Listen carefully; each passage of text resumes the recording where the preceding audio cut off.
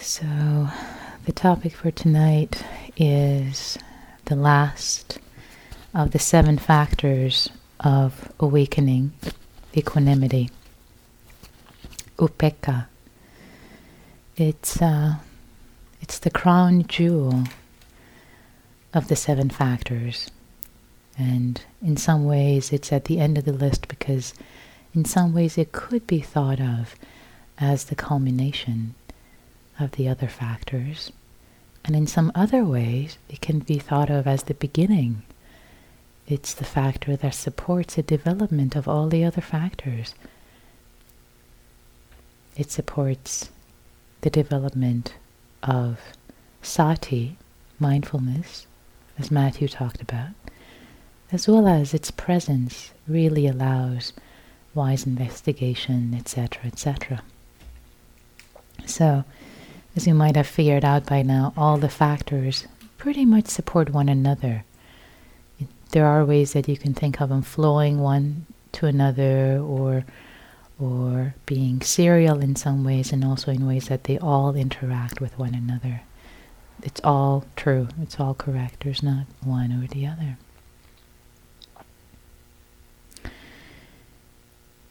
So, equanimity in English, it's a beautiful word in English.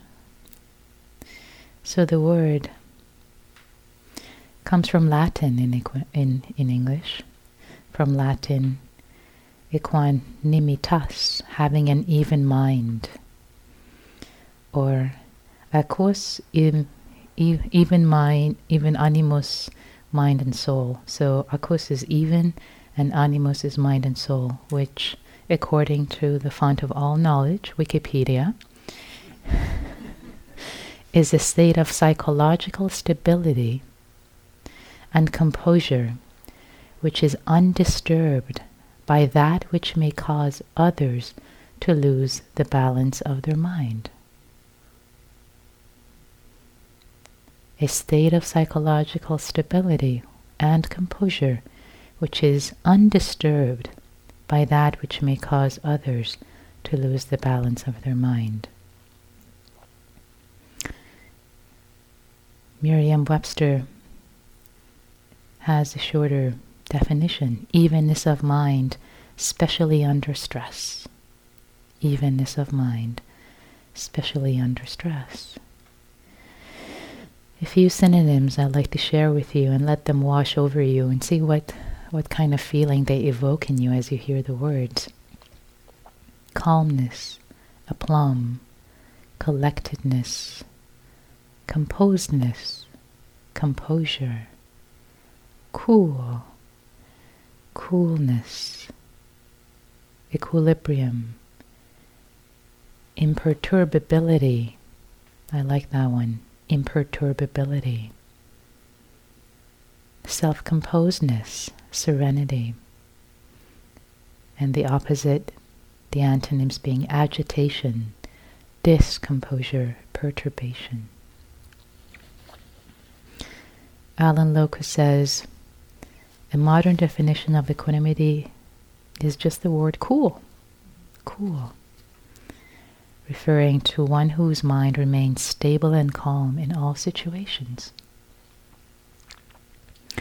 So equanimity is a virtue, and it's a value that is extolled and advocated not just by Buddhism, but by a number of major religions and ancient philosophies.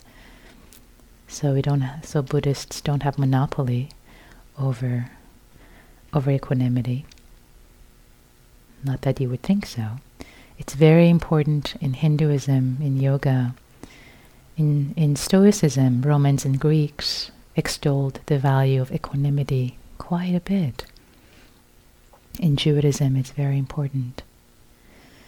In Christianity, Baha'i faith, and in Islam, it's actually quite fundamental to Islam. It's interesting, the word Islam, and by the way, I was born in Iran, so I was born into a Muslim family, so when I found this, it was very interesting to me, something perhaps I knew when I was a kid and I totally forgot. So I offer it for your reflection also. So the word Islam is derived from the Arabic word aslama, which denotes the peace that comes from total surrender and acceptance. Surrender and acceptance is the same as equanimity. A true Muslim would experientially behold that everything happening is meant to be and stems from the ultimate wisdom of God. Hence, being a Muslim can therefore be understood to mean that one is in a state of equanimity. So that's what that means.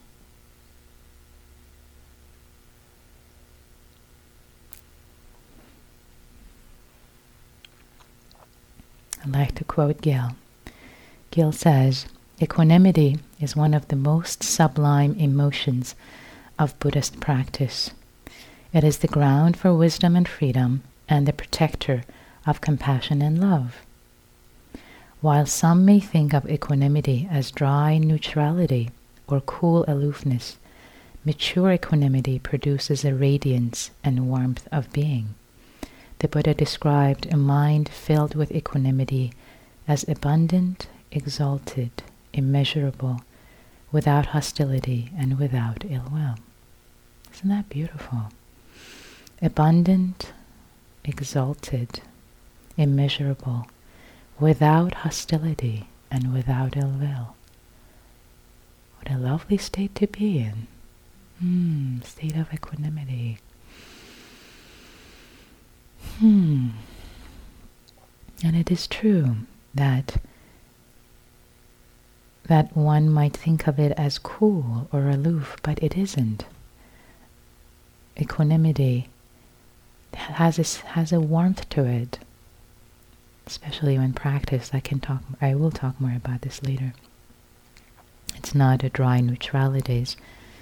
It really is that radiance and warmth of being that underlies true equanimity, of being okay with things just as they are, not being moved or shaken or perturbed. Things as just as they are, just as they have turned out to be. The word upekkha in Pali, Upekkha, upekkha, the word means to see, to oversee, overview. It's the bird's eye perspective of looking at something. It's not caught. So basically it's the stance that comes to us, to our heart, from seeing the bigger picture. When you see the bigger picture, there can be more equanimity. For example, say, if you interact with someone whom you already know, and you have this bigger picture of this person has an angry nature, and when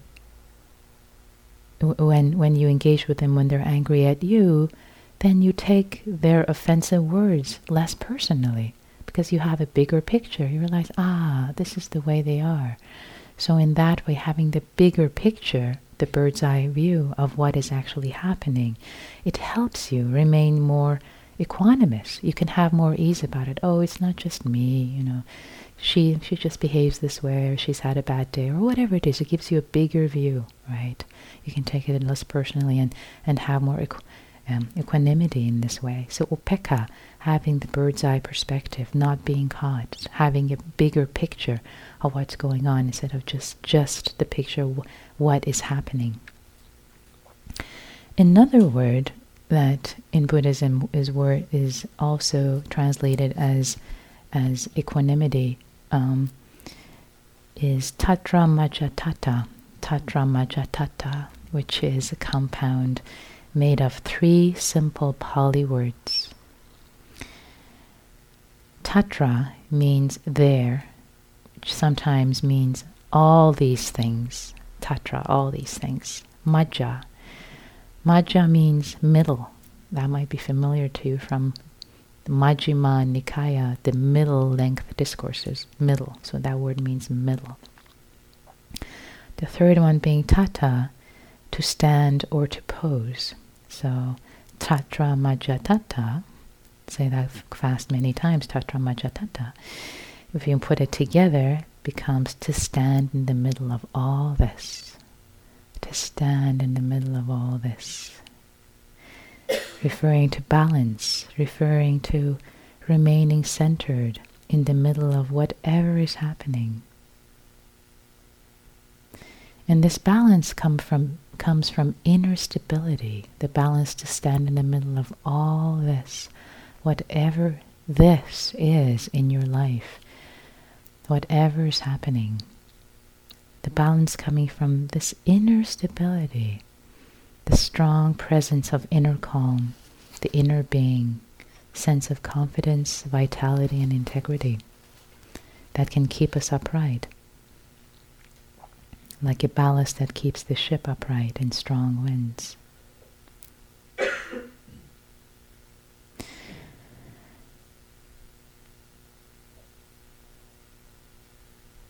It's a feeling of being okay, just simply being okay, regardless of circumstances, standing with integrity and stability in the middle of all this, not being shaken, perturbed, or moved.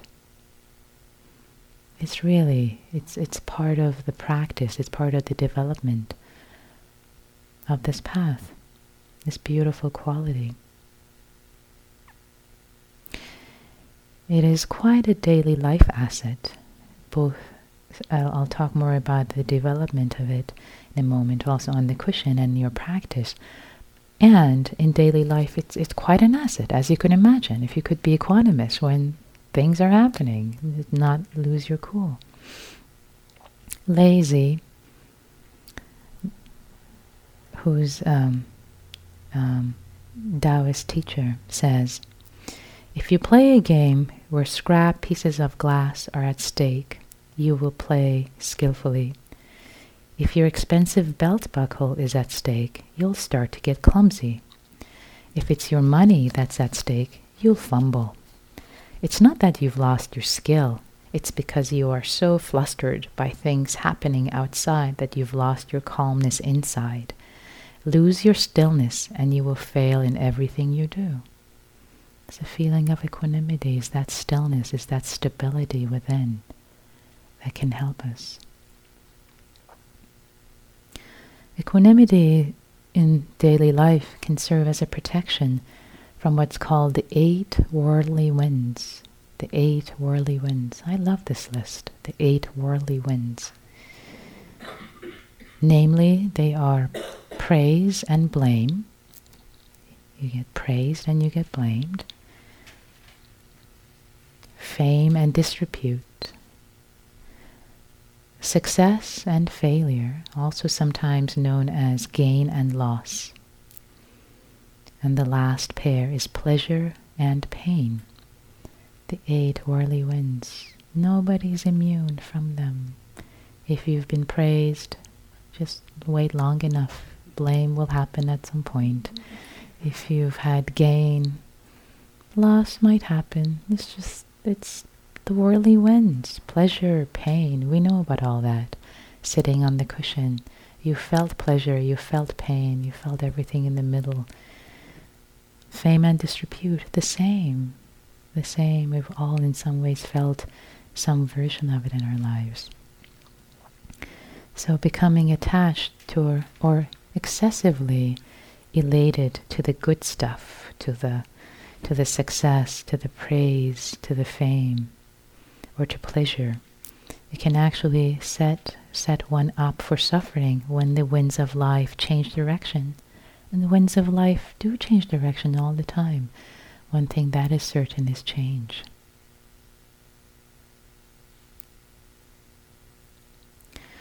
For example, success can be wonderful, but if it leads to arrogance, then we have more to lose in the future, because then we start to think of ourselves as always successful, never prone to failure. It can be so disheartening. Or becoming personally invested in praise can lend towards conceit. And again, when blame comes, it can be a lot more difficult to take. Instead of Praise, okay. Blame, okay. Having the equanimity to let it all roll off. It is what it is. Identifying with the bad stuff, identifying with failure, can make us feel incompetent and inadequate. So instead of just seeing it as is, letting it arise and pass away, seeing that also, having equanimity with respect to failure. Being okay, being completely okay with failing. It's okay to fail. It's part of life. It's okay.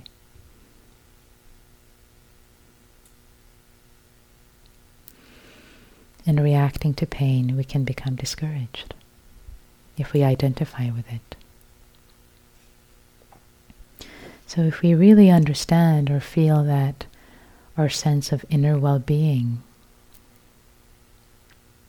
is independent of the 8 winds, we are more likely to remain even-keeled in their midst if our sense of happiness, if our sense of well-being is not dependent on what's happening outside, on the praise, on the blame, on whatever is happening, whatever is hitting.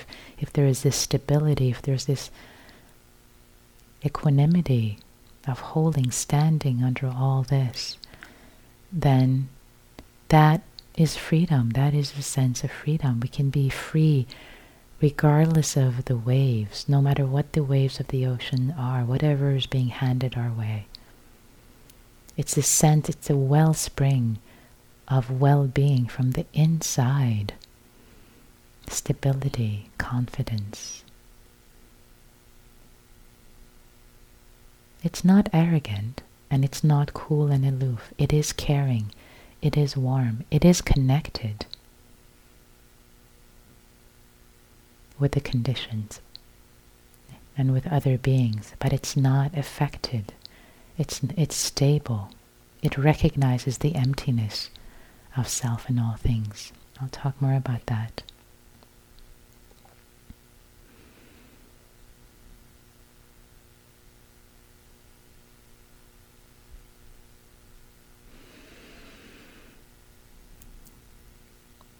When the mind has equanimity,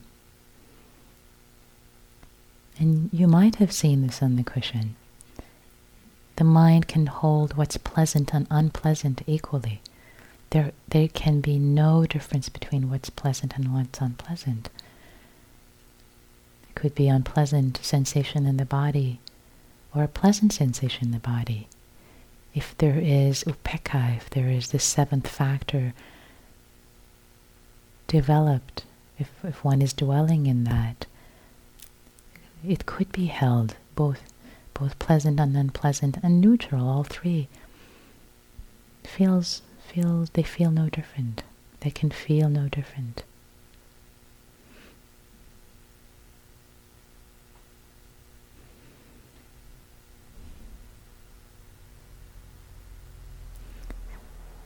So equanimity sounds great. How do I sign up? How do we develop this? How do we develop it? There are many, many doors into the temple. Many doors into the temple. Here's a poem by Mary Oliver called Today. Today I'm flying low, and I'm not saying a word. I'm letting all the voodoos of ambition sleep. The world goes on as it must. The bees in the garden rumbling a little, the fish leaping, the gnats getting eaten, and so forth. But I'm taking the day off, quiet as a feather. I hardly move, though really I'm traveling a terrific distance. Stillness, one of the doors into the temple. That's what you guys have been doing. You've hardly moved, but I bet you've traveled a terrific distance compared to the day you walked into this door. Terrific distance, stillness in this stillness. So equanimity can be practiced as a formal practice. It's not something that we've practiced here together, but it can be practiced as part of the what's known as the Brahma Viharas, as the practices of the heart, as the heavenly abodes, together with loving kindness, compassion, vicarious joy, and the last one being upekkha, or equanimity. In that way, it is a formal practice where one actually sits on the cushion and brings situations into mind, people in mind, situations in mind, and one tries to tap into this feeling of equanimity and reciting phrases such as, "May I accept things as they are," or "things as they are," or "it's like this," or "this too." You've heard me say this too, this too. That's been part of my equanimity practice that I still use in daily life. Oh, this too. Oh, or "it's like this. It's like this. It's like this to be tired. It's like this to be sad. Oh, it's like this." And then there is ease with what's happening. Other phrases that one can use for this formal practice. "May I be undisturbed by the comings and goings of all things." Because there are lots of comings and goings of all things, if you've noticed in your life. Many beginnings, many endings. May I be undisturbed. May I be okay with all of the comings and goings of all things. May I be at peace. May I be at peace. May I hold this all with equanimity. The formal practice can be quite beautiful. And having practiced this, having practiced equanimity quite intensely actually, the feeling that arose for me, and before I practiced this, I had a feeling like I heard equanimity, I would hear that it's not supposed to be aloof and cool, but I'm like, it sounds pretty aloof to me, I don't know. So until I practiced it really, really intensely, with concentration and absorptions, really getting a feel for it in long silent meditation on the meditation retreat. And it is true. Equanimity, what it tastes like, referring to the way the question was written last night in the QA session, what equanimity tastes like is this complete okayness. It's just unperturbability. It's the unmoving of the mind and heart. Just complete okayness. Which is not aloof. It is connected. It is related. It is warm. It is caring. It is caring, but it's unmoved. It's caring without falling into anything. It just holds everything. It holds the 10,000 joys and the 10,000 sorrows unmoved. That's what it feels like. It is spacious. It is caring. But it's unmoved. And it's unmoved. Unperturbed.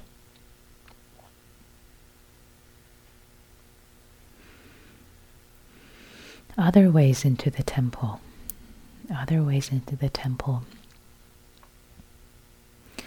As you practiced here, and we've instructed you, we've suggested to you in our instructions to be with your experience, to be with the experience, to recognize it, to be with it, to be intimate with your experience. That intimacy, being with the experience gently, whatever it is, whether it's difficult or not, being with that experience in the wise way. And what does it mean to be with experience in a wise way? Say, for example, if you're angry, and if you're stewing in anger, fueling it with the ideas of self-righteousness, I'm wrong, that other parties are right, I'm right, the other parties are wrong, feeling victimized, or just whatever it is, that the storyline, that is not the wise way, for example, to be with anger. You're stewing in it, but it's not the wise way to be with it, to be intimate with that anger experience. The wise way to really get to know that would be to get in touch with the feeling, not the thoughts, not the stories of this papancha, the big stories, but getting in touch with the feeling of what it's like to be angry. What does it feel like in the body? What is it like to be angry? How painful is it to be angry? Getting in touch with the dukkha, being intimate with that, because anger and ill will, as Matthew was talking about, the poison root and honey tip.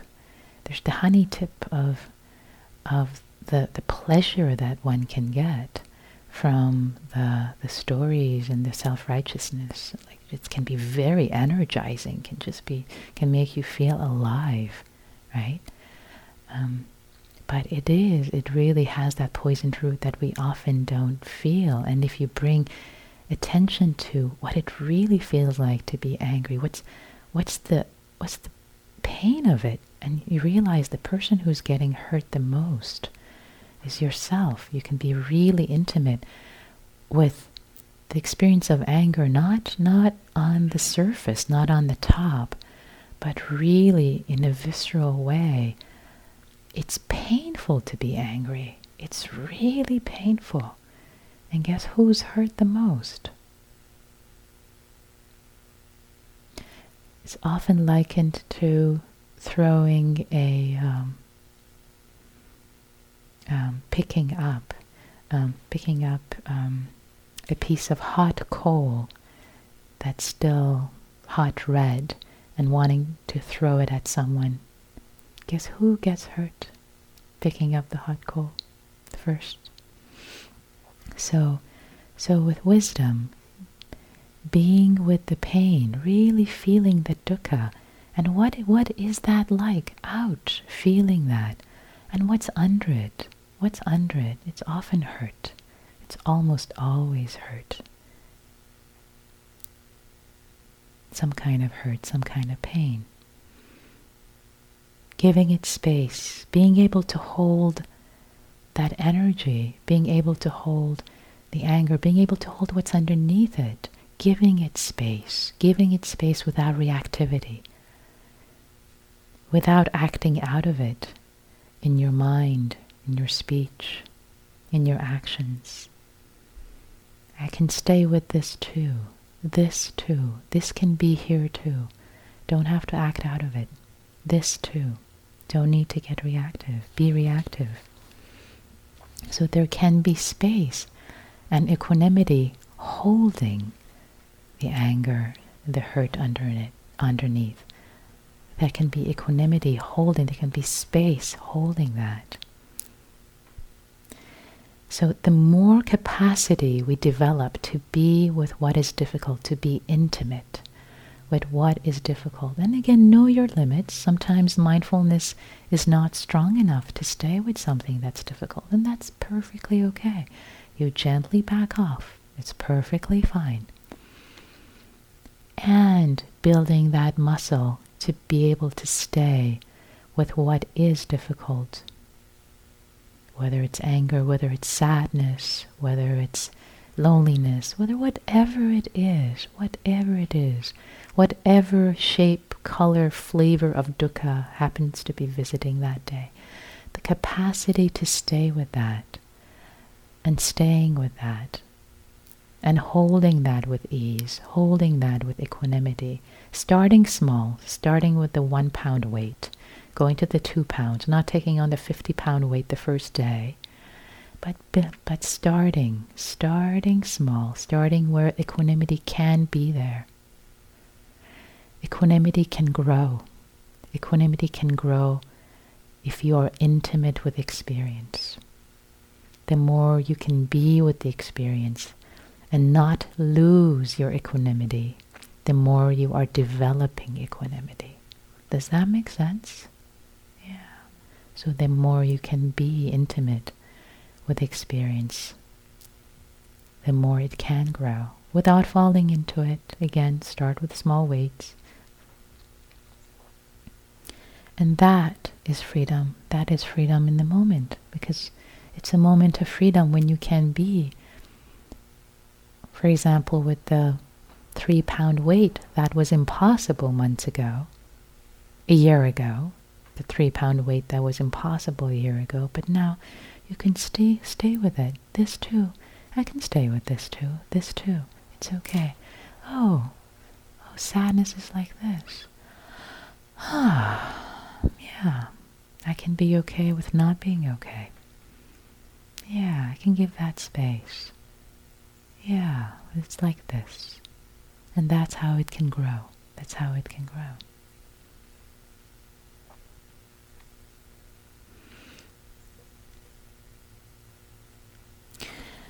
A variation of this, and similar to being intimate with experience, another way to say it is what you have heard often, both on this retreat and elsewhere, about acceptance, accepting what is,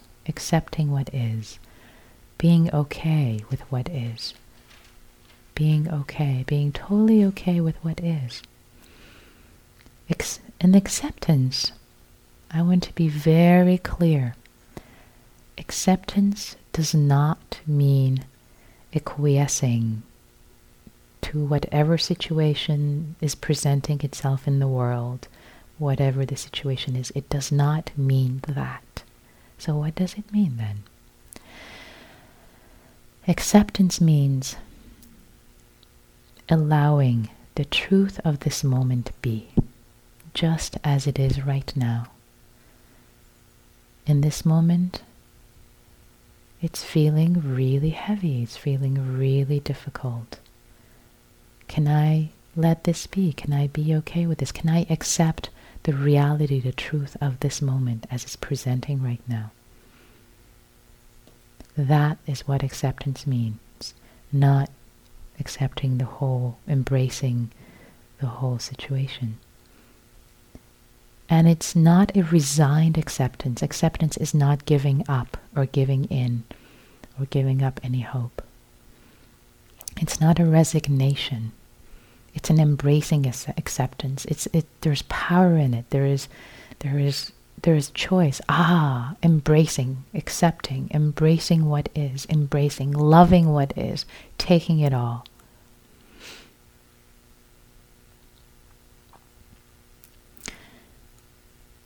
Acceptance, in some ways, it's also synonymous for letting go, which is another practice that many of you are familiar with. Letting go, letting go. I'd like to read you a quote from Ajahn Sumedho, from the Thai forest tradition, an elder. The practice of letting go is very effective for minds obsessed by compulsive thinking. You simplify your meditation practice down to just 2 words, letting go.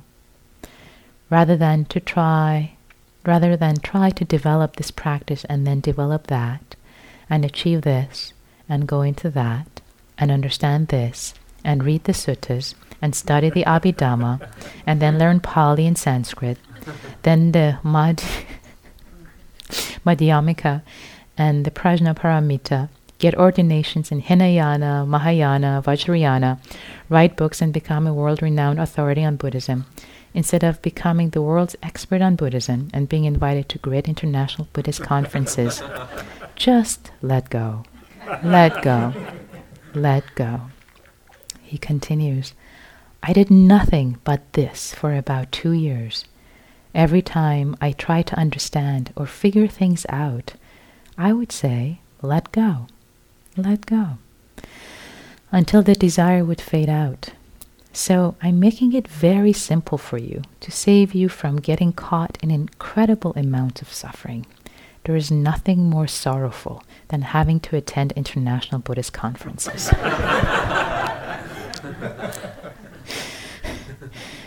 Some of you might have the desire to become the Buddha of the age. Maitreya, radiating love through the world, but instead, I suggest just being an earthworm, letting go of the desire to radiate love throughout the world. Just be an earthworm who knows only 2 words. Let go, let go, let go. You see, ours is the lesser vehicle, the Hinayana. So we only have these simple poverty-stricken practices.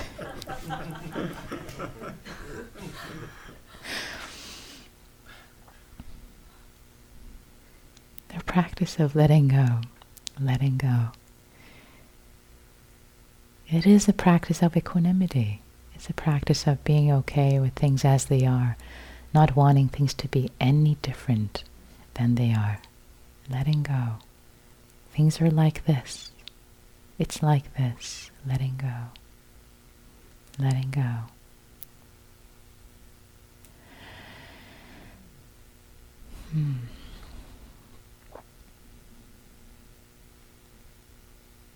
T.S. Eliot says,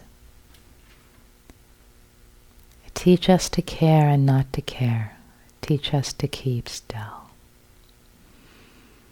And that is also a lesson in equanimity, to care and not to care. There is that warmth in the equanimity. There is the warmth of caring and not to care. It's okay, letting go, things as they are, accepting the truth of the moment. These are all different ways of saying the very same thing. Whichever one speaks to you the most.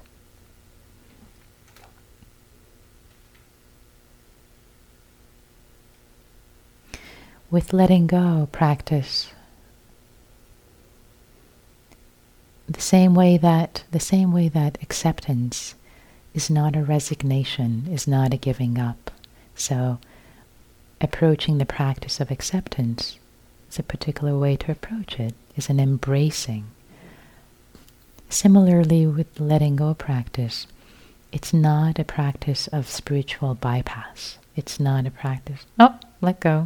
I'm beyond that. I'm like, it's okay. So look at the intention. Look at how these practices are done for you, how you're approaching them. Things can be let go when they are actually explored, when you have been intimate with the experience. Then you can really let them go. When you have been intimate with the pain and the suffering, you can let it go. But before that, it might be too premature. So, wisdom. Always allow wisdom to come in, to be your guide, how to apply these practices.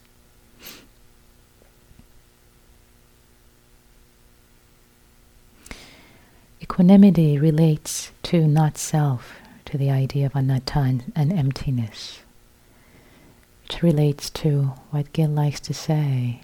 I love the way he puts it. The path of practice, the goal, one of the goals being becoming undefendable, unoffendable.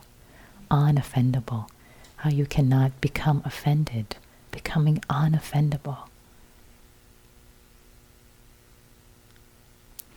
When there is less and less of our ego at stake,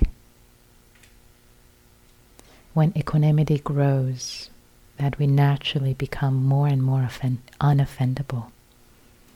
There is so much equanimity and there isn't so much ego at stake. Sure, go ahead, praise, blame. There is not so much at stake.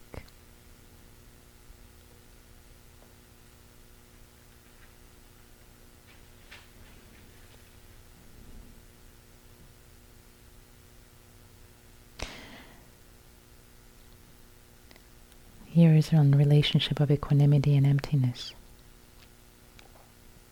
Says Master Huang from the 3rd century BC. If a man, having lashed 2 hulls together, is crossing a river, and an empty boat happens along and bumps into him, no matter how hot-tempered the man may be, he will not get angry. But if there should be someone in the other boat, then he will shout out to haul this way or veer that. If his first shout is unheeded, he will shout again. And if that is not heard, he will shout a third time, this time with a torrent of curses following. In the first instance, he wasn't angry. Now in the second he is. Earlier he faced emptiness. Now he faces occupancy. If a man could succeed in making himself empty, and in that way wander through the world, then who could do him harm?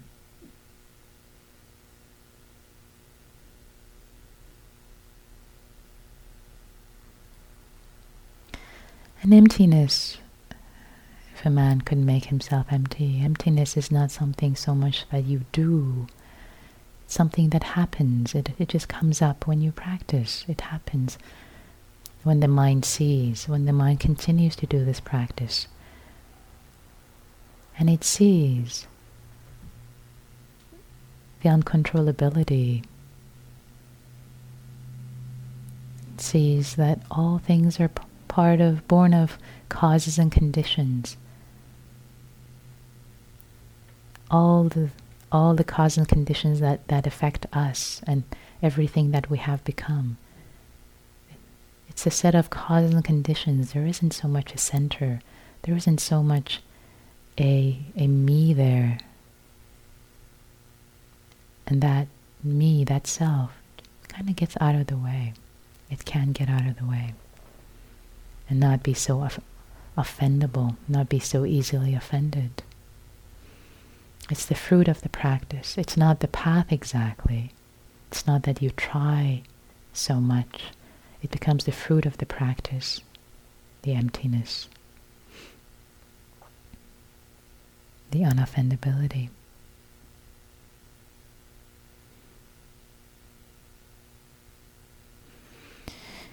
Equanimity and patience are also related. Walt Whitman says this in Leaves of Grass: I existed as I am, that is enough. If no other in the world be aware, I sit content.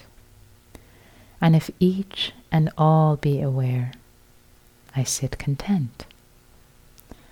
One world is aware, and by far the largest to me, and that is myself.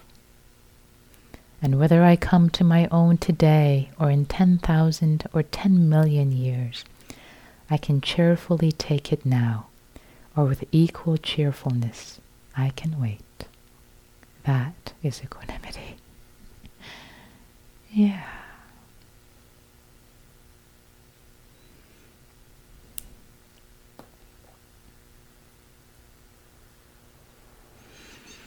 Equanimity, standing under all this, being unoffendable,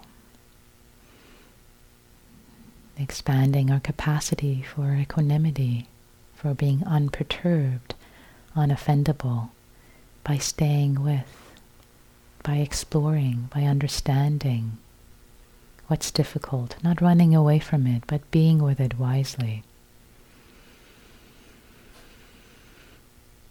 By wise acceptance, embracing acceptance, by letting go of what doesn't need to be, by letting go to what we don't really need to attach to cling to what is unprofitable, is not the path to happiness, doesn't bring us peace. Letting go of that, letting go of that. I'd like to end with a poem from Rumi, my countryman, translated by Coleman Barks.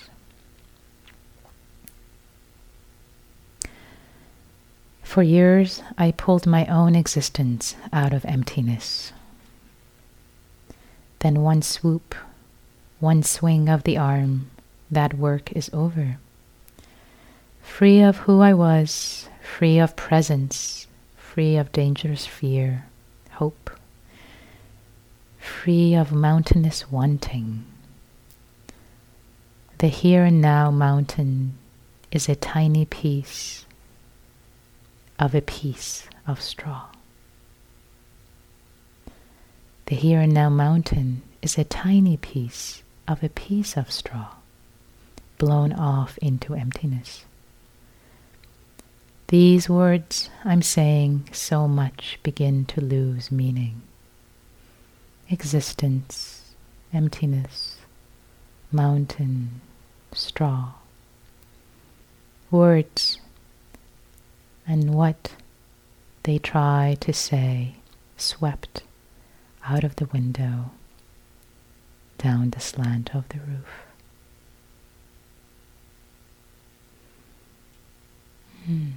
Let's sit together with equanimity.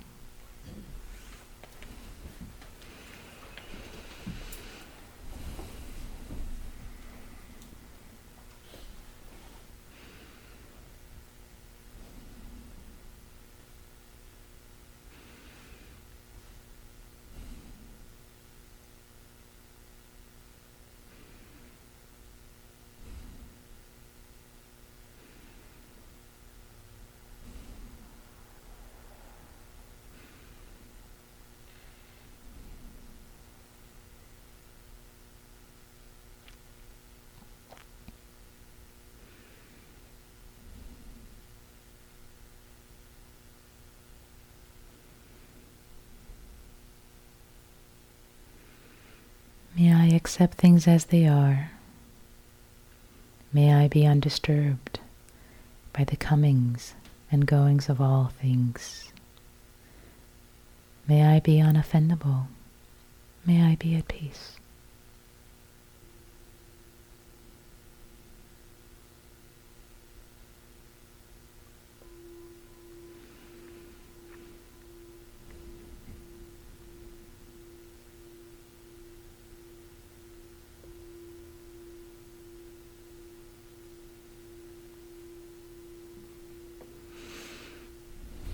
Thank you for your kind attention.